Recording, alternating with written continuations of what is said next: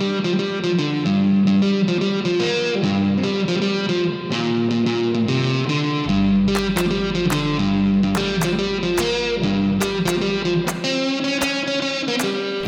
and welcome to 2 for 9, your favourite cricket comedy podcast. My name is Patrick Cullen and I'm here with the main man, Alex Spinks. Spinksy. I'm still the main man. I'm loving this. My friend. Well, I introduced you as that last episode and I've got to keep you going as this episode. I don't know where Chris Barty is. He's gone totally MIA, but I'm assuming he will appear at some point.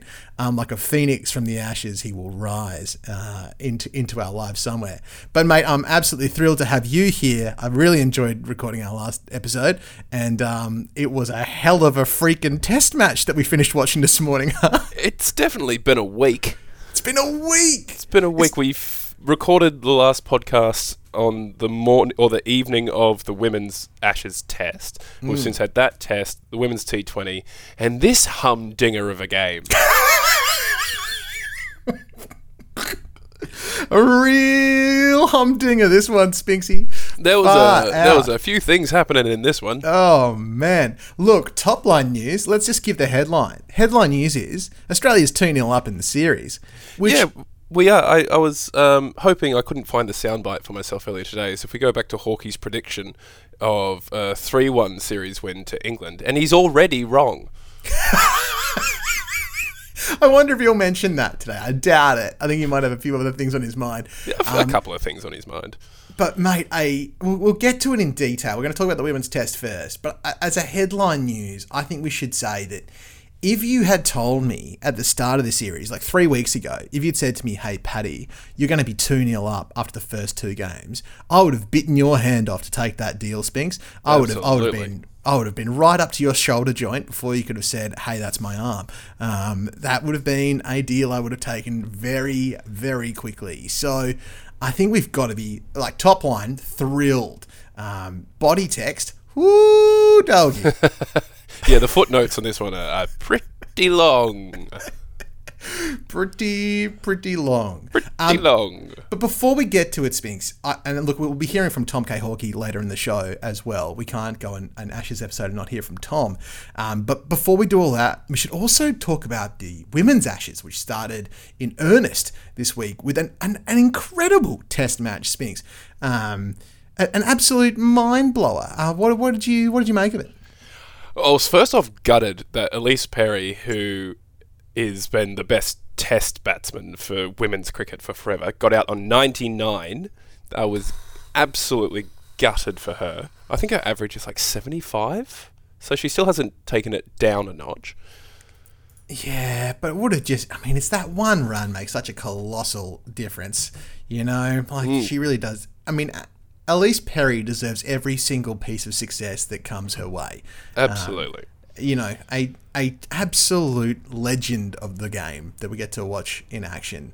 99 still, killing it. And mate, Annabelle Sutherland, 137 not, just cheekily from number 8. Like, striking at 75 from number 8 to get a 180 odd ball, 137.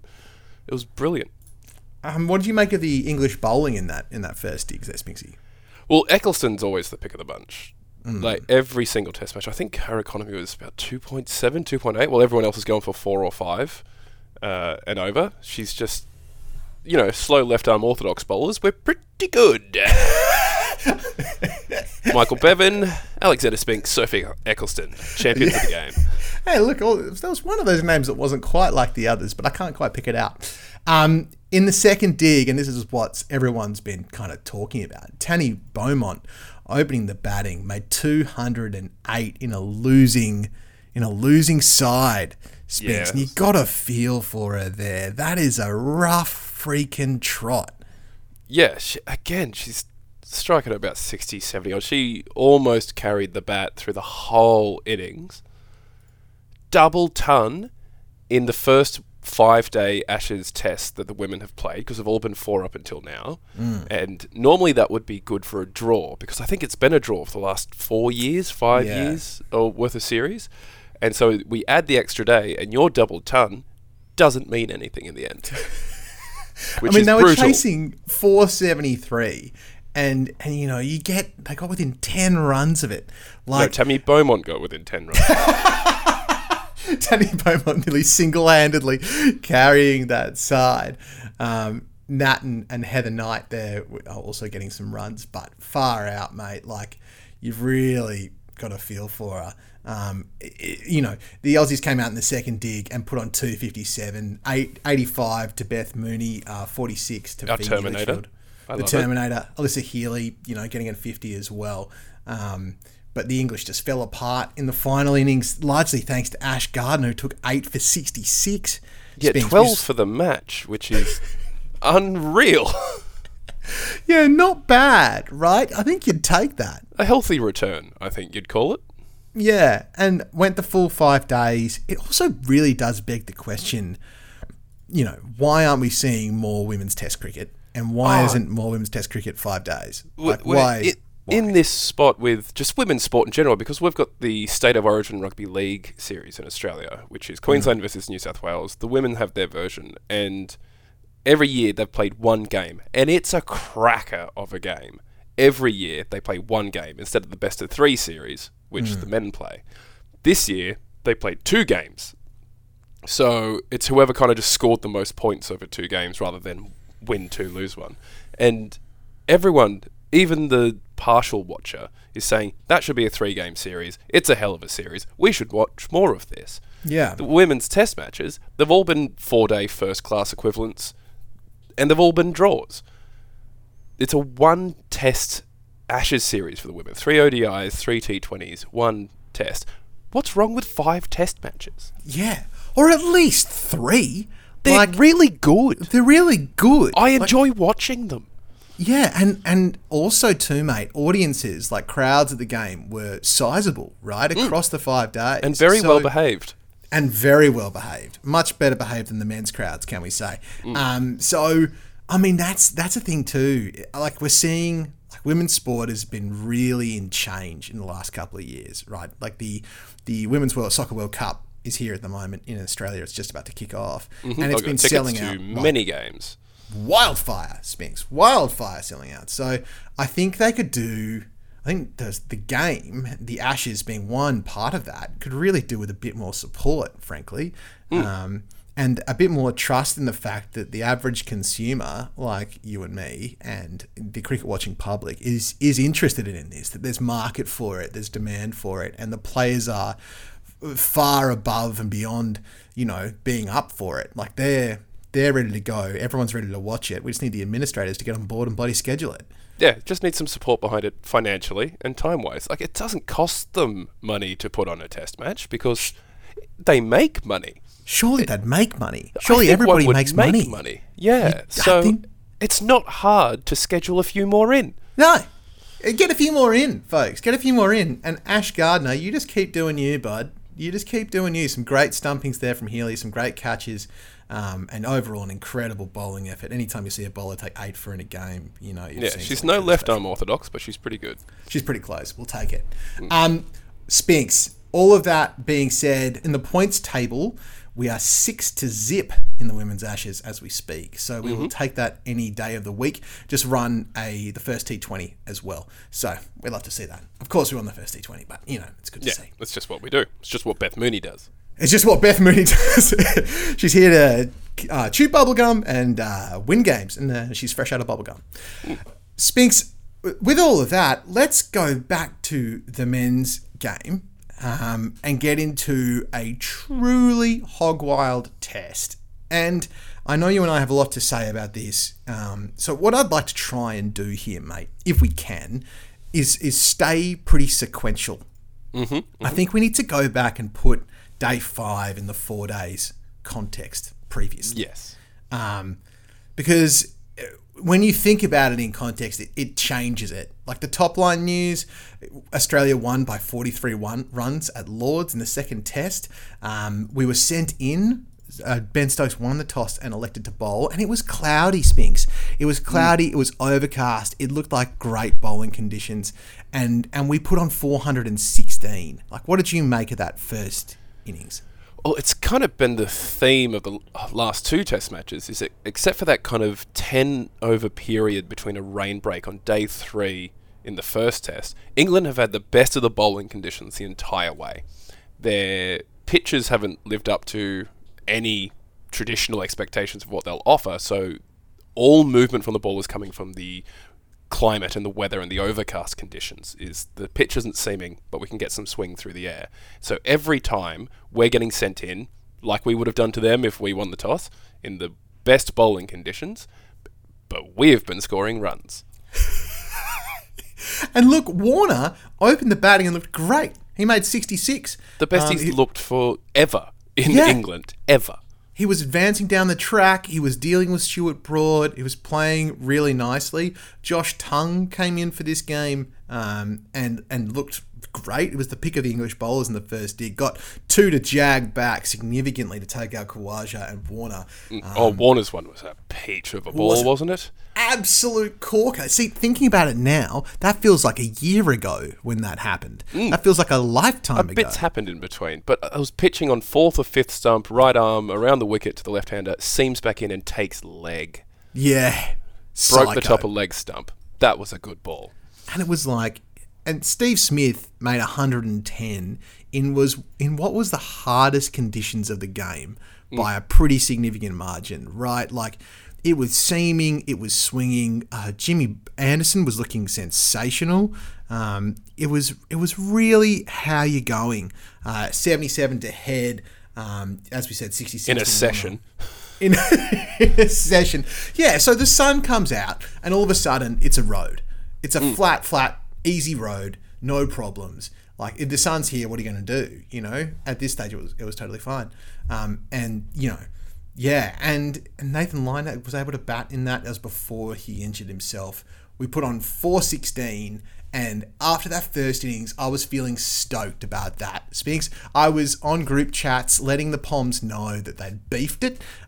In those conditions, 416 being sent in, you got to be freaking thrilled with that. Get it, you know? Everyone has kind of played the way that they played. Aussie didn't score much, but he batted out 70 deliveries, so he did the traditional opener's role, is get the shine off a new ball for next guy in. Marnus still looks a bit out of touch, even though he scored 47 first up. He doesn't look like he knows where his off stump is, where his feet are landing, which way he wants to angle the bat to a delivery. And he still scored 47, but that's kind of the best he's looked for a while, and he doesn't look all together. Yeah, he hasn't looked at that same level of confidence that he had in 2019 for sure, particularly against the short stuff. Or just Stuart Broad with his 2 outswingers a day. Oh, Stuart Broad. I mean, yeah, Broad bowled really well in that first dig, I thought. Ollie Robinson got 3. Josh Tongue got 3. Josh Tongue looked great, I thought. Yeah, he was solid. Broad only got 1 for 99. He was going 4.3, but he's just freaking dangerous as hell. And then the English, right? First dig, they're all out for 325. Ben Duckett gets a 98. And Harry Brook gets a 50. But predominantly, like, you know, that opening partnership, and when we broke that, we kind of just rock and rolled through them a bit. Spinksy, what did you think of that first innings from the Poms?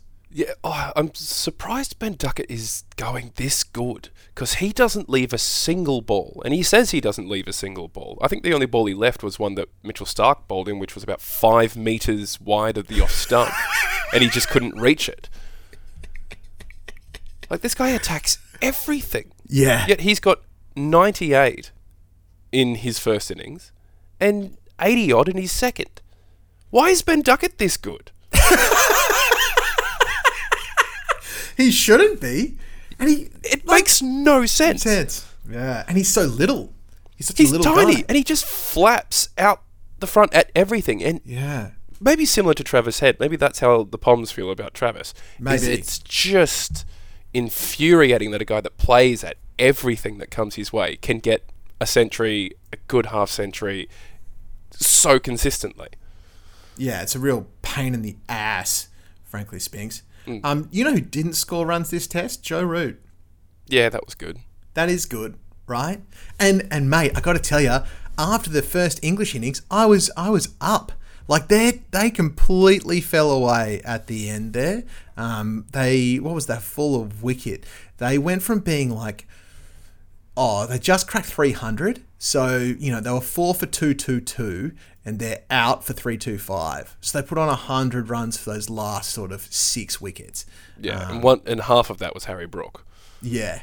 Like their other batsmen. Ben Stokes, we'll talk about him later. Stokes and Bairstow only contributed 33 between them, and then, Broad, Robinson, Tongue, Anderson, diminishing returns as you go down with 12, 9, 1 and 0. And Travis Head got 2 wickets there with the straightest, slowest off breaks you've ever seen. Can you call them off breaks? It looked like watching a right-armed Jack Leach. Like that ball to Robinson was never turning. Didn't drift, didn't spin, didn't dip, didn't deviate. It just went past his outside edge. And he managed to basically be dismissed twice, where he got a nick and he would have been stumped as well. I mean, if he managed to get his pads in the way of it, he could have got 3 from 3. Oh, easily. Easily, it would have been very close to that. It's also worth mentioning that at the back end of this innings, right, they go overnight. I think it's the start of day 4 that they come out and they're batting. Start of day 3, maybe. Yeah, it must have been. And we just started going short at them. Yeah, we did. We did some short pitch bowling, and then the rest of the game became short pitch bowling, the marathon. It was wild, Spinks. I've never seen that before in my life, that once everyone realised that actually bowling cross-seam short balls at the ribs and the face was very difficult. That is all anybody bowled. Like 8 bowlers. For 3 days. 3 days. And some of it was the most boring cricket I've ever watched in my life. Day 4 was incredibly dull. It was because dull, for Spinks. us it was really good. It was really good because we got a lot of wickets very quickly with the short stuff on day 3. They fell apart. Then our innings, our second innings, the third innings of the match, was just... I'm surprised Broad is still standing. The amount of short balls that he bowled and the length of the spells that he bowled. Just constant short stuff. And Robinson too. Like, Robinson's not the fittest bloke. I hate to call him out like this, although he does suck. He takes good wickets. But I can't believe they've picked the exact same team to play in the next game. I can't believe they're not going to rotate their squad. Like, how can their bowlers bowl that many short balls for that long and not be absolutely cooked? Especially Broad and Robinson.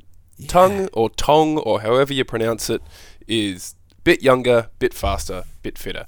Anderson, he wasn't bowling much of the short pitch stuff, but I think it was a stat that Ricky Ponting came out with that there was 2.5 hours on day 4 with not a single, maybe one errant ball pitched in the front half, the forward half of the pitch.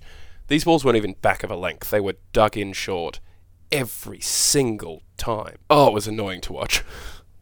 It was so annoying and so weird, right? Like, and it's one of those things where, like, I'm very conscious, mate, that you and I are obviously very one-eyed Aussie supporters, so we enjoy bouncing the Poms when we're doing the bouncing, but we don't like being the ones being bounced for 3 hours on end. I like bouncing on a bouncy pitch. That's the problem, because the short pitch bowling in Australia is back of a length pitched bowling because the ball bounces. So you take the two-pace nature of the pitch, or the kind of, it's playing tricks towards the end, that you can bowl the same ball 6 metres back of a length, and some of them kick up really high, some of them will skid through. It's like the variation in the bounce is what's interesting. Whereas these absolute fucking roads in England, where there's nothing that they are playing on AstroTurf, and you just pitch the ball and it's not doing anything different ever. It's just the weird thing was, mate, monotony. that for some reason, halfway down the deck, the pitch got two-paced, and some of them were bouncing and jumping up, and some of them were going low, and it didn't seem to be that effective on a length or full. It was literally halfway down the deck, I don't know, maybe there was a deader patch than the other patches or something, but like that hitting that area became the entire game from a bowling perspective for 3 both days. sides. For 3 days. 3 days. It worked against England's tail. That was good. Yeah. It made our second innings so dull. But it got the wickets. That's what England will say. I remember Marcus Trescothick, who is the former opening batsman, very aggressive batsman, was doing the press conference at the end of day 4. And he was sounding like England had invented short-pitch bowling. Because they were asking about the success of the tactics, and Australia was all out by that stage. Yeah. And he said, well, maybe this kind of approach will change the way the game is played. Like Harold Larwood never existed. Yeah. That Clive Lloyd sitting there in the audience being like, as a matter of fact. Yeah, the whispering death is just off the Malcolm side Marshall. Yeah. Courtney Ambrose might have a couple of things to say about it. I reckon he might know. Lillian Thompson might have a few words. Might have heard of it. Yeah, exactly. Mitchell Johnson might have something to say. In fact, it turns out that blokes, and I would go as far as to say women cricketers as well, I would say cricketers, almost as an overarching rule, don't like 90 mile an hour deliveries at their noses. Turns out it's not fun. No, the Australian team wouldn't know what 90 mile an hour feels like, but 75 they're very accustomed to. And that's another frustrating thing, right? Okay, so look, you're going to bowl short, right? You're Ollie Robinson. You're bowling 75 miles an hour. You're bowling 125. I do not have the ability to understand why that is hard, why it looks so hard for our guys facing Ollie Robinson, and then Ben Stokes comes in the next day and makes Hazelwood, Stark and Cummins look like they're trash. Makes Cameron Green's 95 miles an hour look like it's, throwdowns from his kids. Like, it was like, what, how? I think the one with Cameron Green is because Cameron Green is his wicket is the one that drove me up the wall the most. Is because he looked unfazed by anything that was being thrown at him. He is a very tall guy. He's crouching down. They bounce the ball. He ducks under it. Kind of looks at the pitch, a little disinterested with the entire day. Robinson comes in to bounce him. His eyes light up, and he flays a hoik to square, and it's just so infuriating. I mean, it's playing on the batter's ego a lot, I'm sure, and the frustration and the, Australia might have had a total in mind, like 400 that we get before we let the Poms come back into bat. We ended up having a lead of about 350 because there's just these dumb strokes to this leg theory / bodyline fields where everyone knows what they're doing. We've been doing it for days, but they still got suckered in and they got out. And the Usman Khawaja's dismissal is a prime example of that too, mate. Like he just wasn't able to get it away for ages and went after a shot out of the blue, seemingly from nowhere. Cameron Green in that second innings made 18 off 67 deliveries. Alex Carey did 21 off bloody 73. They just stood there and, 116 and 103 minutes of standing there, being bounced and occasionally knocking one around the corner. I'm sure you and me, like so many other armchair experts out there, were probably thinking, I was thinking, Spinks, like, why aren't we dropping and running here? Like, if there's no men around you, like, just drop and run. Like, force them to change the field and bring men in to deal with that and open yourself up some gaps. Like, or the overheaded swat that Steve Smith has brought out again. Just get the ball into the dirt, and if there's no fielder near, run. Yeah.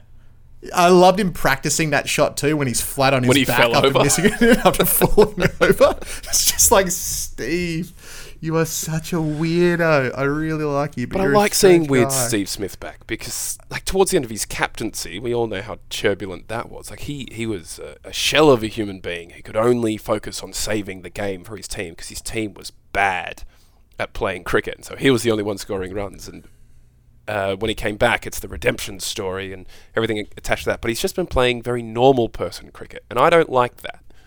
I like weird Steve Smith, who brings out the baseball slog and the tennis swat, and he falls over and he's laughing at everything. And and his someone tries tries to through his legs. You know?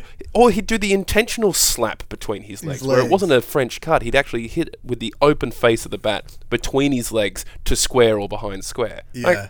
I like that Steve Smith, and we got to see a little bit, a smidge, a touch, a smudge. And you have to say, Spinks, that by and large, England's short ball tactics worked, right? Like They did eventually. It was boring to watch, but we forgot to mention it. We've got to mention it now. Nathan Lyon in the field in England's first innings innocuously was chasing a ball and went to run it down and has ripped his calf in twain. He has got a severe calf injury. He's going to be out for the next 6 weeks. He was on crutches within a matter of hours. And knowing how significant the game was, and knowing how significant that every single run was going to be, he came out hobbling with an obvious injury, and for the last wicket put on an extra 15 runs with Mitchell Starc. And like he hit 1-4 off the wrong foot with a pull shot, which was great. His whole thing, because it was his right calf, wasn't it? So to deal with any short pitch bowling, you need to be on your back leg, and he was kind of pivoting on his front leg, ballet pirouette style, to try and get these balls away.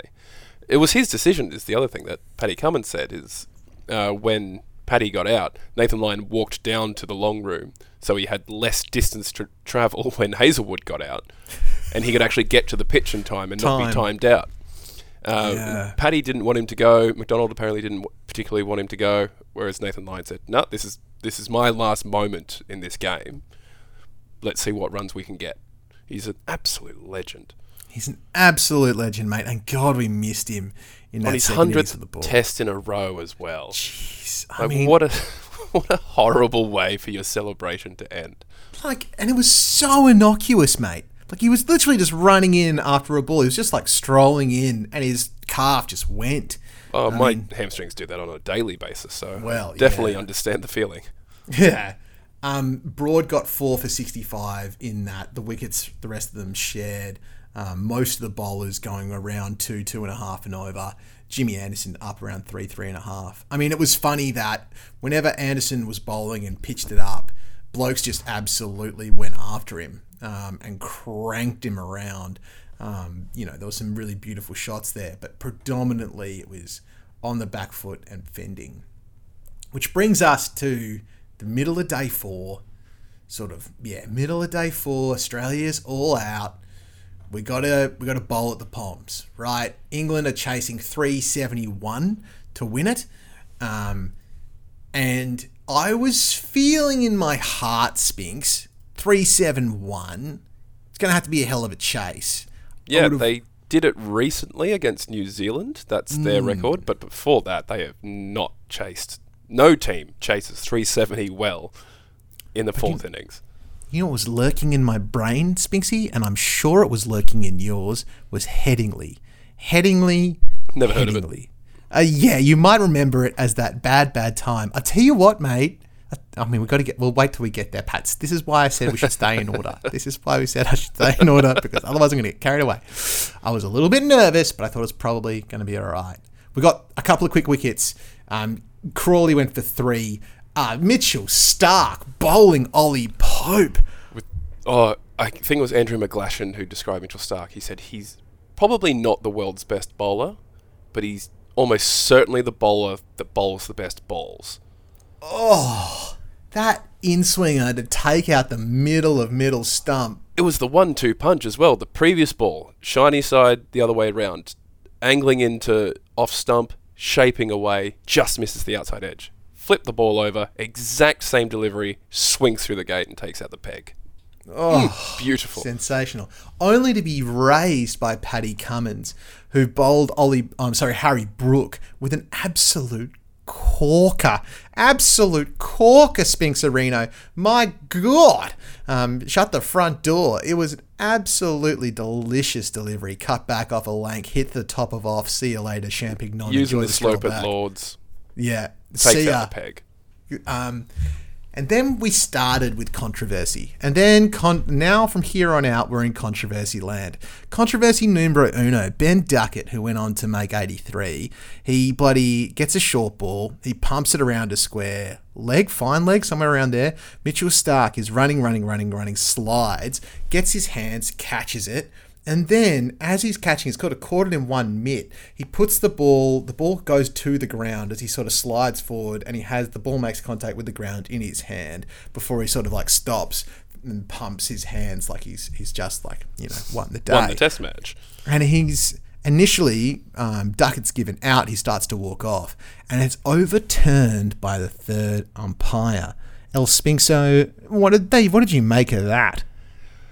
See, I was fine with it. That's the thing, is with all the outrage that this test has created on both sides, I was fine with that being not out because he put it directly on the ground. Like, it's... He's still holding on to it, Yeah, but he's using it to balance himself or to slow down his momentum or to slide it on the ground. He has caught the ball while sliding and then drives that ball into the turf to stop his momentum. Like, that's the ball's touched the grass. Isn't that what we always carry on about? Is it's touched the grass? There's a blade of grass on that ball? But, I mean, if we go back to the World Test Championship final, when our mate Cam Green's diving for that ball, and he gets his fingers underneath it, but the ball's also in contact with the ground. I mean, how is that different? Because he didn't push it into the ground. Like, Cam Green's got his fingers under the ball, so that is a catching motion. In the catching motion, the ball has, like, kind of burst into a blade of grass. Mitchell Starc has the ball and while still moving, puts it on the ground. Whoever is taught to catch a ball and put it directly on the ground? No one. Like, that is such a brain fade. I don't understand it. I mean, I was in a state of outrage. I sensed you had a different opinion. I was in a state of outrage, but the rules on that have changed recently, and it's not only that you must have control of the ball, you must have control of your body. Yes. And when that was explained to me, I was like, all right, well, I guess he didn't technically have control. He was so close to the boundary rope. He was sliding. He was trying to stay away from the boundary rope. Yeah, it's that T20 boundary rider catch thing that they're trying to legislate specifically, is that you can have the ball, but if you're tipping over the boundary rope, that's not a catch until you have arrested your physical momentum within the boundary. So you can't just take a catch and trip over the sideline. So I get it. And he was sliding towards the boundary rope. And then he put the ball on the ground. Yeah, well, I mean, so that happened. It was controversial, but we kind of got over it, I think, because we're all like, all right. My notion as a one-eyed Australian supporter was initial complete outrage, followed by grumbling acceptance. They lost 3 quick wickets. It was the end of the day. They could have gone to the end of the day 5 down with 210 runs between them. Yeah. Yeah, and they're like, well, I mean, we'll take that. You know, what were they all 4 or 5 down, something like that. But Harry Brook went, they were 4 for 45. We'll love to see that up to 12.5 overs, and they get to the end of the day, and they're all right. And then the next day initially looked pretty bad. We went back to this short pitch bowling. We've got Benjamin J. Stokes at the crease, and it's him and Ben Duckett. And for the first hour and a half, they bat really nicely. We bowl balls at their faces, they knock them around, and they get the occasional 4. They pierce the field. Both of them are doing a pretty good job of piercing the field. And the runs required are just slowly going down. More than slowly. Pretty good rate, really. About 4 and over. Yeah, they're both striking at 70, 75 for their entire innings. Like, that is a run rate that we can't deal with. Yes, all we need is 1 wicket to break up the partnership, but we weren't getting that either. No, and the fields started getting more and more and more defensive. We started to get more and more addicted to this notion, right? To this idea, to this concept. And eventually Ben Duckett goes. He gets a smart piece of keeping from Alex Carey, who just stays leg side. Hazelwood gets a really good, well-directed short one right in at his face. He gloves it, gets a bit of bat on it, through to the keeper. You're out. See you later. Bringing Johnny Bairstow to the crease. And Spinks, do you want to talk through what happened with Johnny? Or would you like me to? I would like to break this down myself. I thought you might. Please. So, we have one of the best keepers in world cricket behind the stumps. We have one of the most other keepers in world cricket in front of the stumps with a bat in his hand. He had been there for, 3 overs by the start of that over. He'd faced about 18 balls. And little Alex Carey has noticed that we're doing the short pitch bowling. The ball goes over the head. As soon as it goes over his head, Johnny Bairstow starts looking at the pitch, kind of fumbles around, takes a little walk, looks at the birds or whatever's flying by. He notices he's out of his crease. And Alex Carey remembered back to day 3 of the test match at Lord's when a ball went past Marnus Labuschagne. Bairstow gloved it and immediately had a little shy at the stumps. Just maybe see if he could catch Marnus out of his crease. Marnus kept his foot in and Bairstow can't throw. So he missed. And importantly, you'd have to be a real numpty, wouldn't you? Like it's sort of a thing you learn in, say, under 12s, under 14s cricket, that you've got to keep a foot in your crease until the ball's well and truly dead. Yeah, at all times. And as a wicket keeper, or a quote-unquote wicket keeper, you should know that the keeper behind you is probably watching everything that you do. Oh, maybe only the good ones do. Maybe Johnny wasn't thinking this. He wasn't thinking this because it doesn't enter his brain. But he'd done it just days before. He'd noticed the same thing. He'd been in that spot. But now, because it was the end of the over, Johnny decided that the over was done. As soon as the ball went over his shoulder, he decided that the over was done. So I'm going to have a little wander outside of my crease. Alex Carey, before Bairstow had even walked, or looked like he was walking, had thrown an underarm ball towards the stumps. On its way to the stumps, Johnny Bairstow has wandered out of his crease, and he got out. And everyone lived happily ever after. No one has a problem with that at all, especially not some people in the long room, at the members of Lords. Everyone went, good cricket. Everybody else at Lords who proceeded to go absolutely apeshit. They lost their gourds. Everybody popped a fuse. The atmosphere turned from Lords into Edgbaston. It was turned into quite fun. Like, I thoroughly enjoyed the crowd going nuts. Like, we love a villain, don't we? Now England has theirs. We said this last week.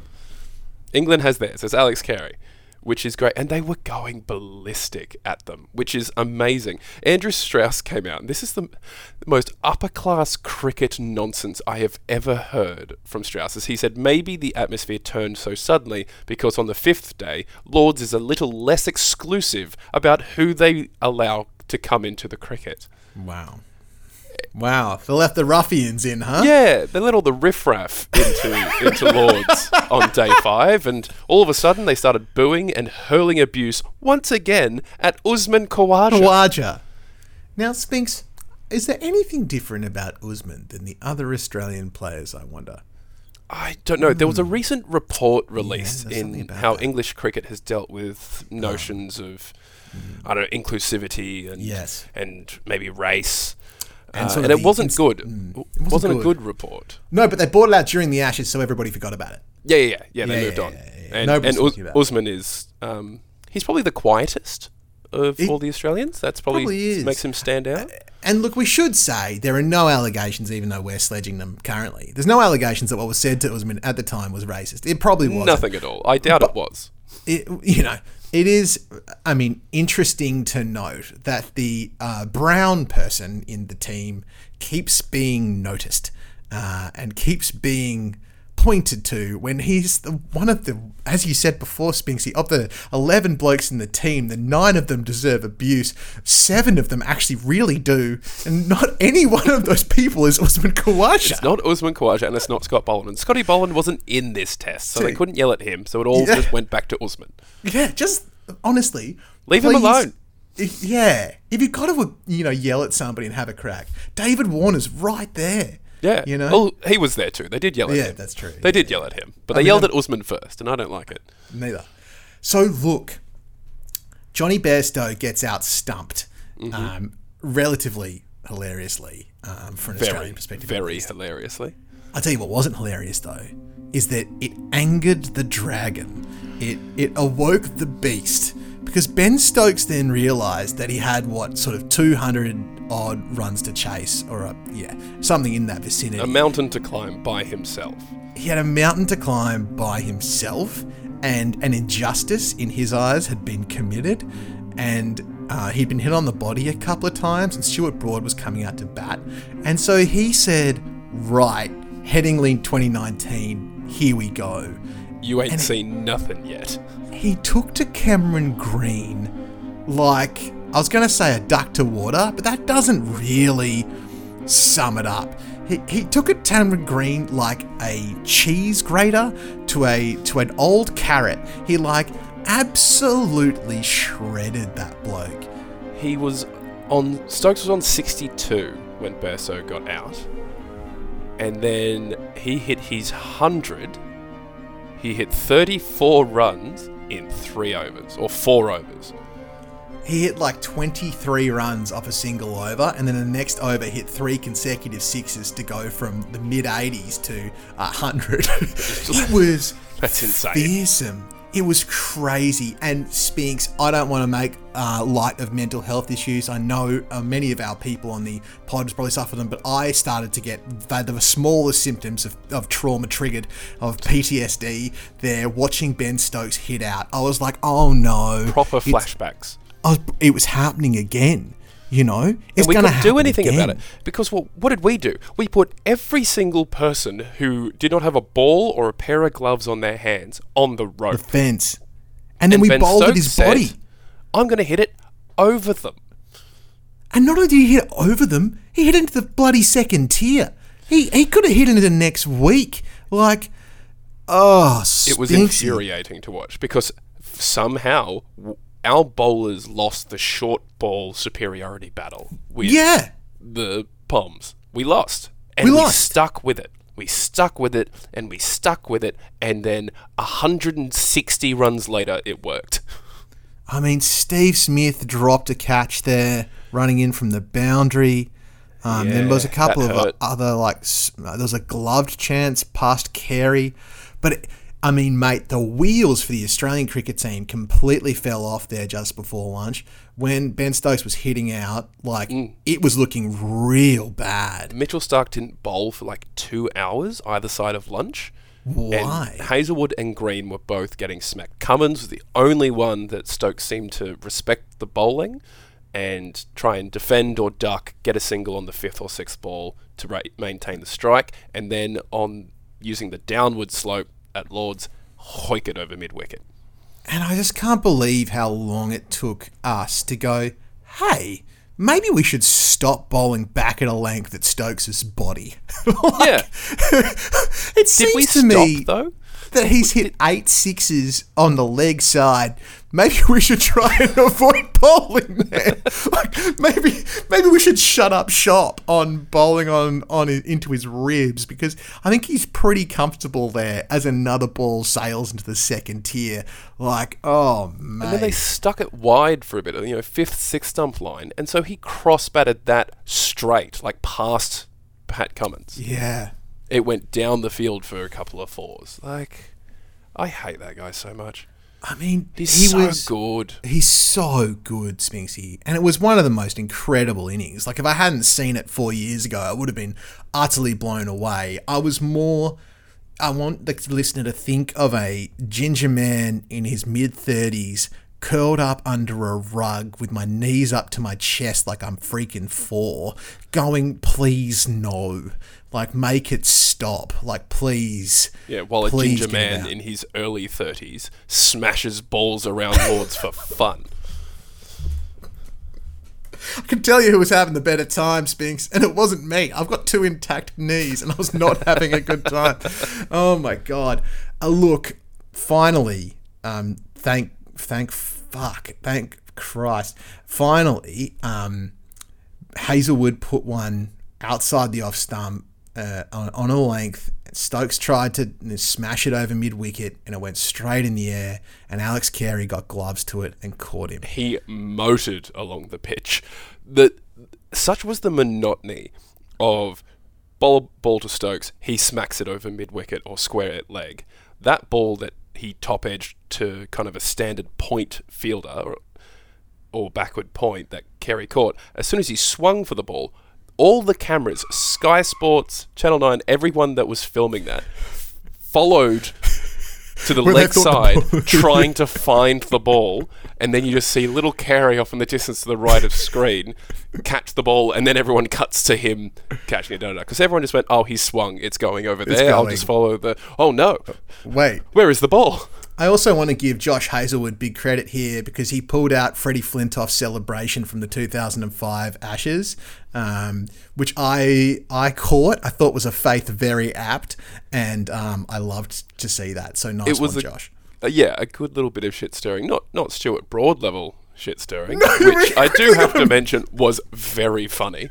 It was really good from Stuart, who after every delivery, Stokes was doing an amazing job of farming the strike, and Broad was only facing sort of 2 balls and over.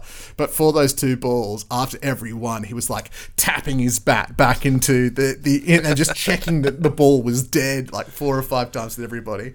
He looked so mad.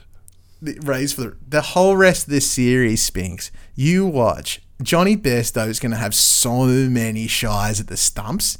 Mm-hmm. So many shies at the stumps. That's going to be fine because he'll miss. Like, that's fine. He can do whatever he wants. He's going to give overthrows more likely than he is going to take a wicket doing that. And I, for one, am here for it. But Broad, when he came out, said to Alex Carey, that is the worst thing that I've ever seen in cricket. And he apparently can't remember watching his team play cricket in Australia over the last decade because they haven't won a test on these shores since 2011. That is the worst thing I've seen in cricket, Stuart. The worst thing I've seen in cricket was in 2013 when Stuart Broad absolutely crobbed one to first slip and then decided to stay at the deck after Alim Dar had a quick mental break and descended to another plane of reality. I think Stuart Broad, talking to anybody about the spirit of cricket, is just a real pot, kettle, black situation. Like, the spirit of cricket. There's that phrase. Do you think Hawkey's going to talk about that at all? I think we should probably get Tom on. We've been talking for a really long time. I would just wrap up to say that after Stokes went, Broad went pretty soon after. Ollie Robinson went for 1. Josh Tongue put in a really solid effort. Mm-hmm. We kept bowling at his face. We should have bowled more at his pegs. Starkey got him for 19. We ended up winning by 43 runs. And the grade cricketer, those guys say that cricket isn't fun, it's relief. Yes. And that was a sensation here. I did not feel like joy and elation. I felt flat out pure relief that we won this one. Stokes carted green for 3 sixes in a row. They still had about 120 odd runs to get, and it was still the squeakiest of squeaky bum times. Mate, it couldn't have been any squeakier. Should we go to Tom? Was there anything else you wanted to? Yeah, I feel like we should bring him in. Ladies and gentlemen, after all of that chat from me and Spinks, here is Tom K. Hawkey with a bulletin from a Brit. Me here at last on the ground, you in midair. It's very good. Send in the clowns.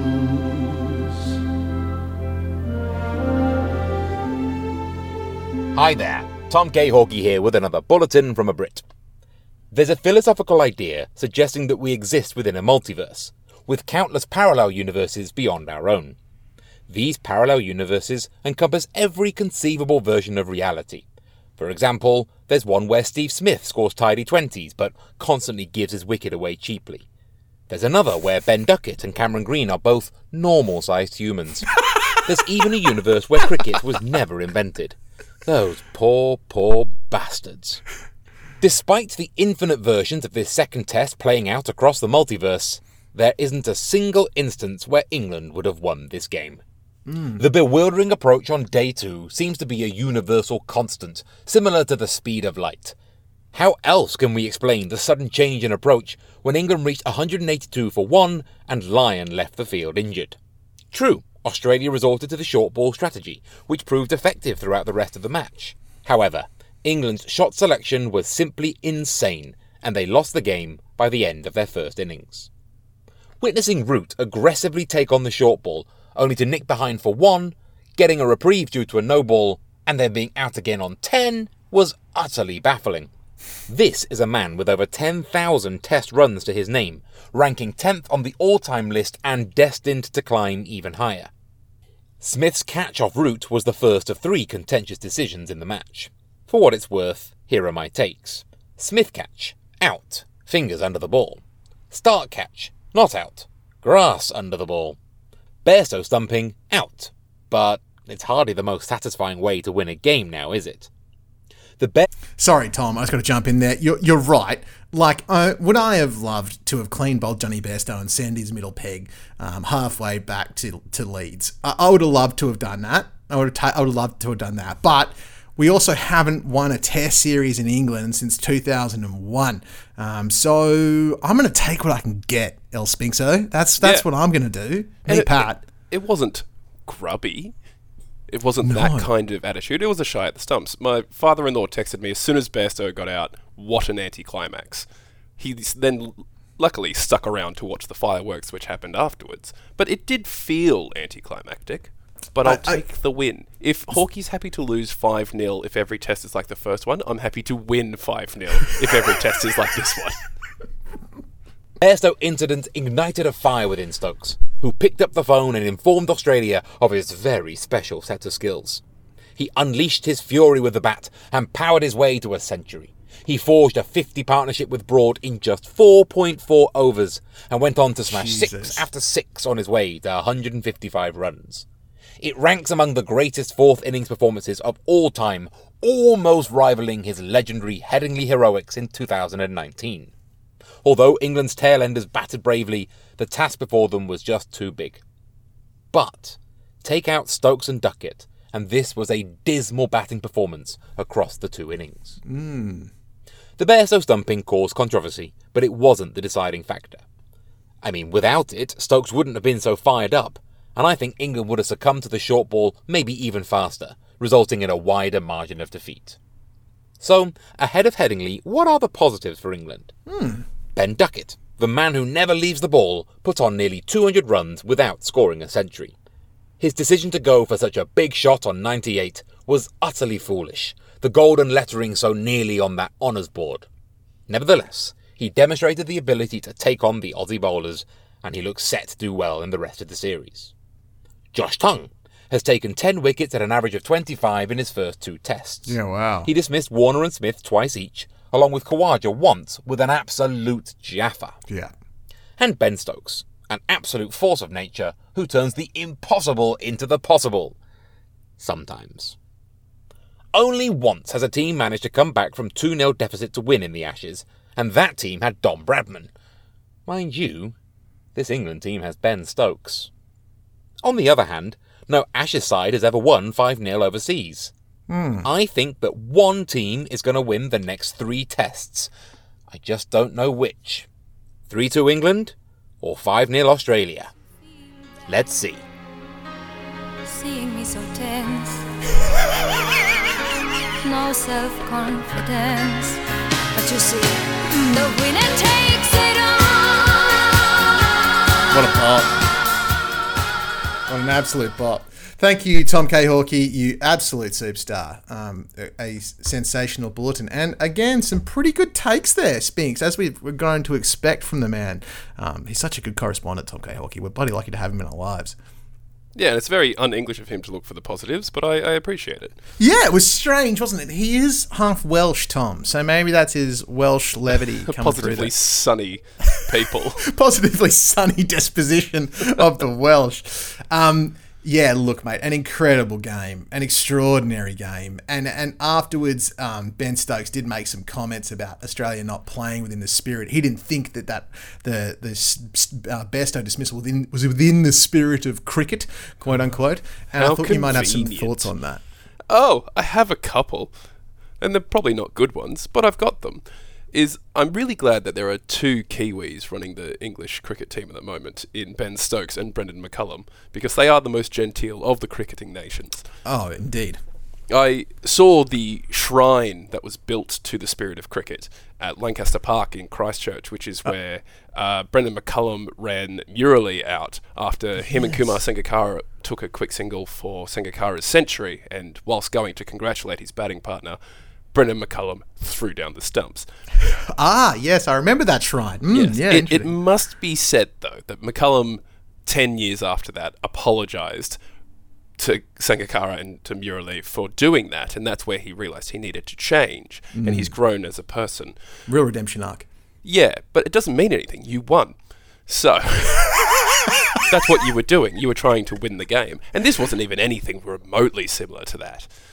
This wasn't a batter leaving his crease to congratulate his captain, I think. Oh, no, Jay Warden was captain at the time, but he left his crease to congratulate his batting partner. Well, he just on went 100. down.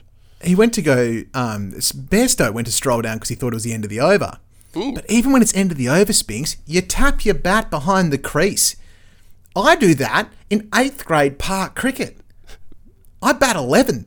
You know, if I'm batting 11 in 8th grade park cricket, and I know that at the end of the over, you tap your bat behind there and you make sure the ball's dead.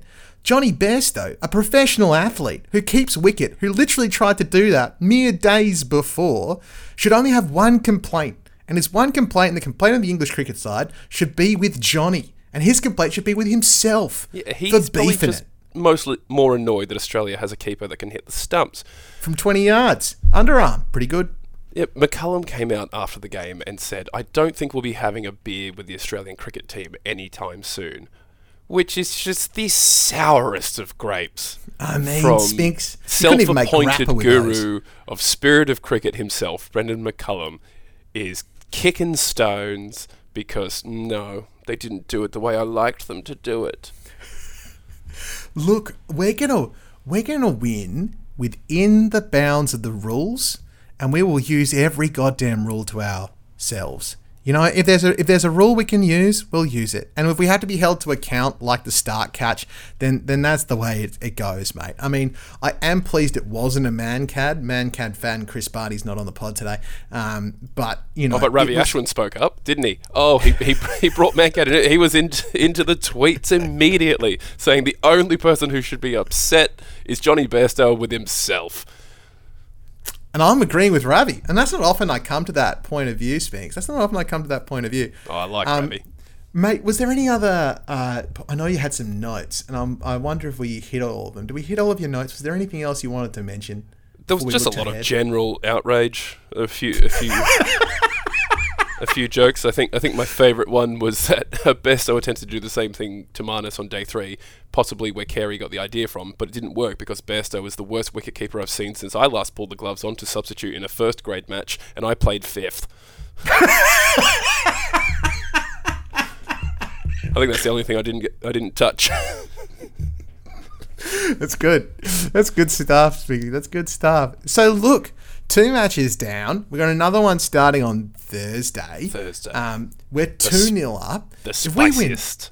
And it's Headingley as well, which is Headingley. It's a bit of poetry coming in to this one. Is the fuse has been lit. All of England is just very angry. I think they've had too much sun, maybe 6 days worth. And we're going to Headingley, where Stokes' heroics ruined us last time, and his heroics almost ruined us this time. And they haven't changed their bowling lineup. I can't believe they haven't changed their... How is Jimmy Anderson at 41 going to pull up after this? Surely he bowled so many overs. Wood's fit. Like, Mark Wood has to be fit enough Surely. to do better than Jimmy Anderson's done the last 2 tests. I mean, Jimmy's bowled like 40 overs and then is expected to back up within a couple of days and go again. I don't know, mate. I mean, if it's a green seamer, what are they going to do with the pitch? Oh, I'm so excited to see that. Who bloody knows? I mean, you'd expect Wood to come in. Do you see any... I mean, we could hypothise about the English all day. It sounds like they're going to go with the exact same side. Do you see any changes for us? Does Scotty Boland come in for Hazelwood? That's the only substitute I could think of. And like Hazelwood did well. He was getting carded. Todd Murphy's got to come in. Oh, he has to come in. I doubt they'll go with 4 seamers. Yeah, I really doubt it. Happening. But because like Head's fine, but Joe Root's a much better bowler, and I still don't think England should have gone with 4 seamers. But Hazelwood is one that, for me, he's the Australian bowler, before Boland came onto the scene a couple of years ago, that you always thought would do the best in English conditions. Of our frontline bowlers, he would always do the best. And he just hasn't. Over the last 2 tours at the very least, that one in 2019. And Mitchell Starc, this is his first test match against England, in England, for like 6 Ashes tests. I think he played the first one in the 2019 test and was dropped for James Pattinson, of all people. Yeah, I believe that's correct, yeah. And Peter Siddle was getting a run there. Yeah. And Starc has shown he can get you the ball. That bowls the difficult batsman. He bowls beautiful balls. He bowls some shocking ones. Absolutely. A couple of proper test match wides. Wide of the wicket. Oh, I nearly forgot. My outrage. Please. During Australia's second innings of batting, did the umpires forget that more than 2 balls over the shoulder is a wide every day of the week? And then all of a sudden they remembered anything that goes past the brow of an English batsman is just a flat out wide, let alone the 2 above the shoulder rule. What happened there? Ollie Robinson in that innings was bowling some, like, they were about 1.5 foot above bloke's shoulders. And he was bowling 4 or 5 of them and over. Headbutted one of those balls. It was nonsense. It was it was a rort, Spinksy. And then last day, when we're going short at him, it's like wide arena. Drove me up the wall. We bowled 10 wides. 2 of those was Mitchell Starc spraying it well wide. So we were called on 8 wides for those high bumpers. Not even, ours were bumpers. Ours were across the face. But I think maybe because in England's first inning, Australia's second innings, extras was our second best batsman. Oh. Because Usman Khawaja got 77, Steve Smith was next top scorer with 34, and there were 36 extras. So maybe it was a sympathy play from the umpires. Don't let it happen again. Yeah. I mean, I can't see it stopping, mate. I honestly think that this bodyline tactic is going to be these next 3 tests. Yeah, like, and who are going to suffer are these English bowlers. You saw James Anderson get hit twice, flat on the grill, flat on the top of the head. He looked shook up. Stuart Broad, once in his first innings, got hit under the grill on his chin, and then he copped another one in this innings. Because the English bowlers, hitting a ball into an Australian player's head is not going to do anywhere near as much damage as the balls that Mitchell Starc's bowling, that Hazelwood's bowling, that Cummins is bowling. Yeah, that's true. I don't want the rest of the series to become a bouncer fest, but if it is, so be it. You got to say though, mate, that the English batters, with the except in the second innings, Stokes particularly showed the way. Stokes showed what you have to do against a short ball barrage. And that's play the pull, play the hook, and hit him out of the ground. But actually go for it. Like Cam Green's one, he was halfway between trying to guide it to the ground and hit it over square leg. And he hit it to square leg. Yeah. You need to actually go for it. And I think that has to be the template, especially for a bloke like Travis Head. Step inside the line and try and pump it into next week. Like, maybe this is the point where Australia needs to learn from Bazball. That if they start going short, once you've got your eye in, especially if it's Ollie Robinson bowling 125 clicks, pump him into next month. Pump him into... Thank you. You know, send him to church. Pump him into next week. That's my advice. And for the Aussies, don't get caught up in just digging it in short. Like, when Ben Stokes was going mental, I kept yelling at my screen from underneath my covers with my knees up to my chin to... Just put a couple of balls at the top of off stump. Just a couple. Because he's not running. He's not running at the start. He's not running. So, yeah, he drove a couple of really good boundaries. They don't go for 6. And it was only a couple. Go for the stumps. Why were they going for the stumps? Oh, God. I feel that we were so lucky to win this game. We deserved to win it. We were so lucky to win it. 43 runs. Oh my God, the squeakiest of squeaky bum time. I can't believe we only have, 4 days before the next test starts, Spinks Arena. Before the spirit of cricket himself, Ollie Robinson, himself up for another genteel attack of Usman Khawaja on day 1. Bloody hell. All right, mate. Let's call it there, eh? Thank you so much for being with me, Spinks. I really enjoyed chatting to you tonight, and we'll be back after the next test to wrap that up. And if things keep going the way they're going, I think we're going to be an emotional and spiritual wrecks, Spinks, by the time that comes around. Oh, I'm absolutely spent. Like these, 4 a.m. finishes are not doing me well, but, I've got to commit. So commit I shall. You're the man, Spinks. Any final thoughts from you before we sign off? No, other than my typical, go the Aussies! Go the Aussies! Go the Aussies! Go the Aussies!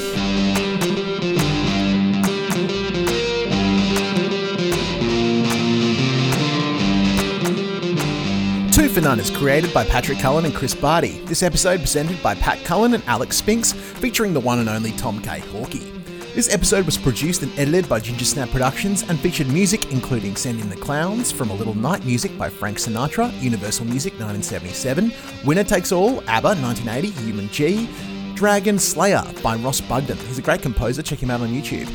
All clips and music are used in conjunction with our APRA AMCOS online mini license. Check out apra.com.au for details. You can find us at gingersnapsydney.com. Make sure you like, rate and review and subscribe to the podcast. Tell your friends about it, get the word out, and we will see you after the next test match for another round of incredible Ashes cricket. In the meantime, go those Aussies! Go those Aussies!